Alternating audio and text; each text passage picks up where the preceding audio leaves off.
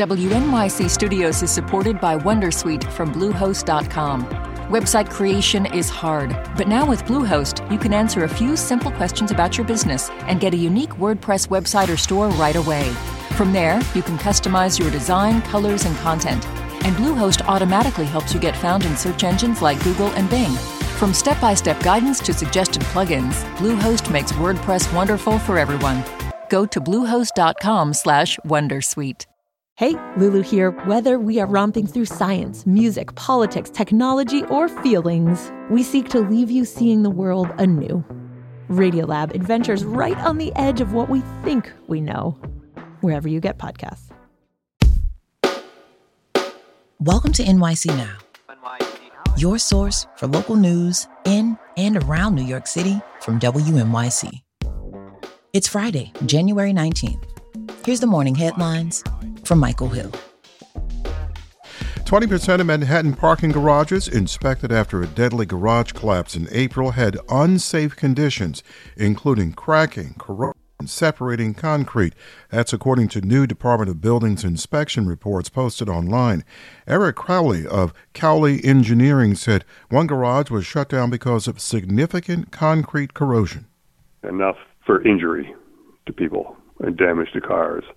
And a real question about the structural capacity of the floor slabs.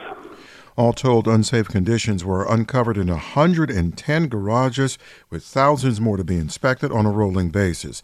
The Department of Buildings says it fined 400 property owners for missing engineering inspection report deadlines.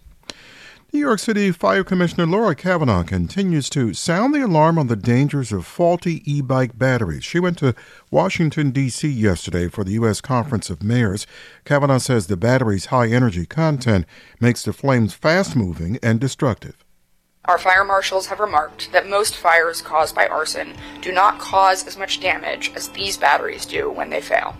The city recorded nearly 270 fires caused by lithium-ion battery packs in 2023. That's up about 20% over the year before.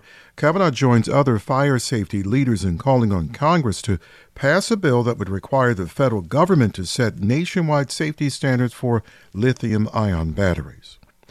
An education equity advocate says a new lawsuit could set back diversity initiatives in New York. The lawsuit alleges racial discrimination in a popular extracurricular science program. Executive Director of New York Appleseed, Naya Berg, says such programs are vital to diversifying the ranks of STEM programs. It's important for STEM to be diverse so that we can reap the benefits that come with having a diverse workplace.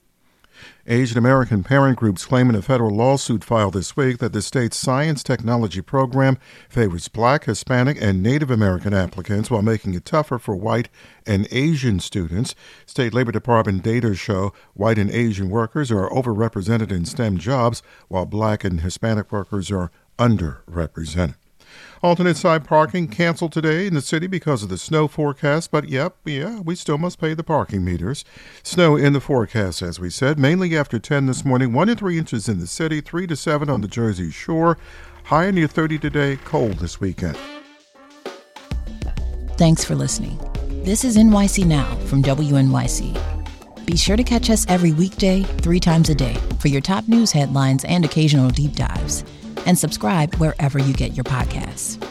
See you this afternoon.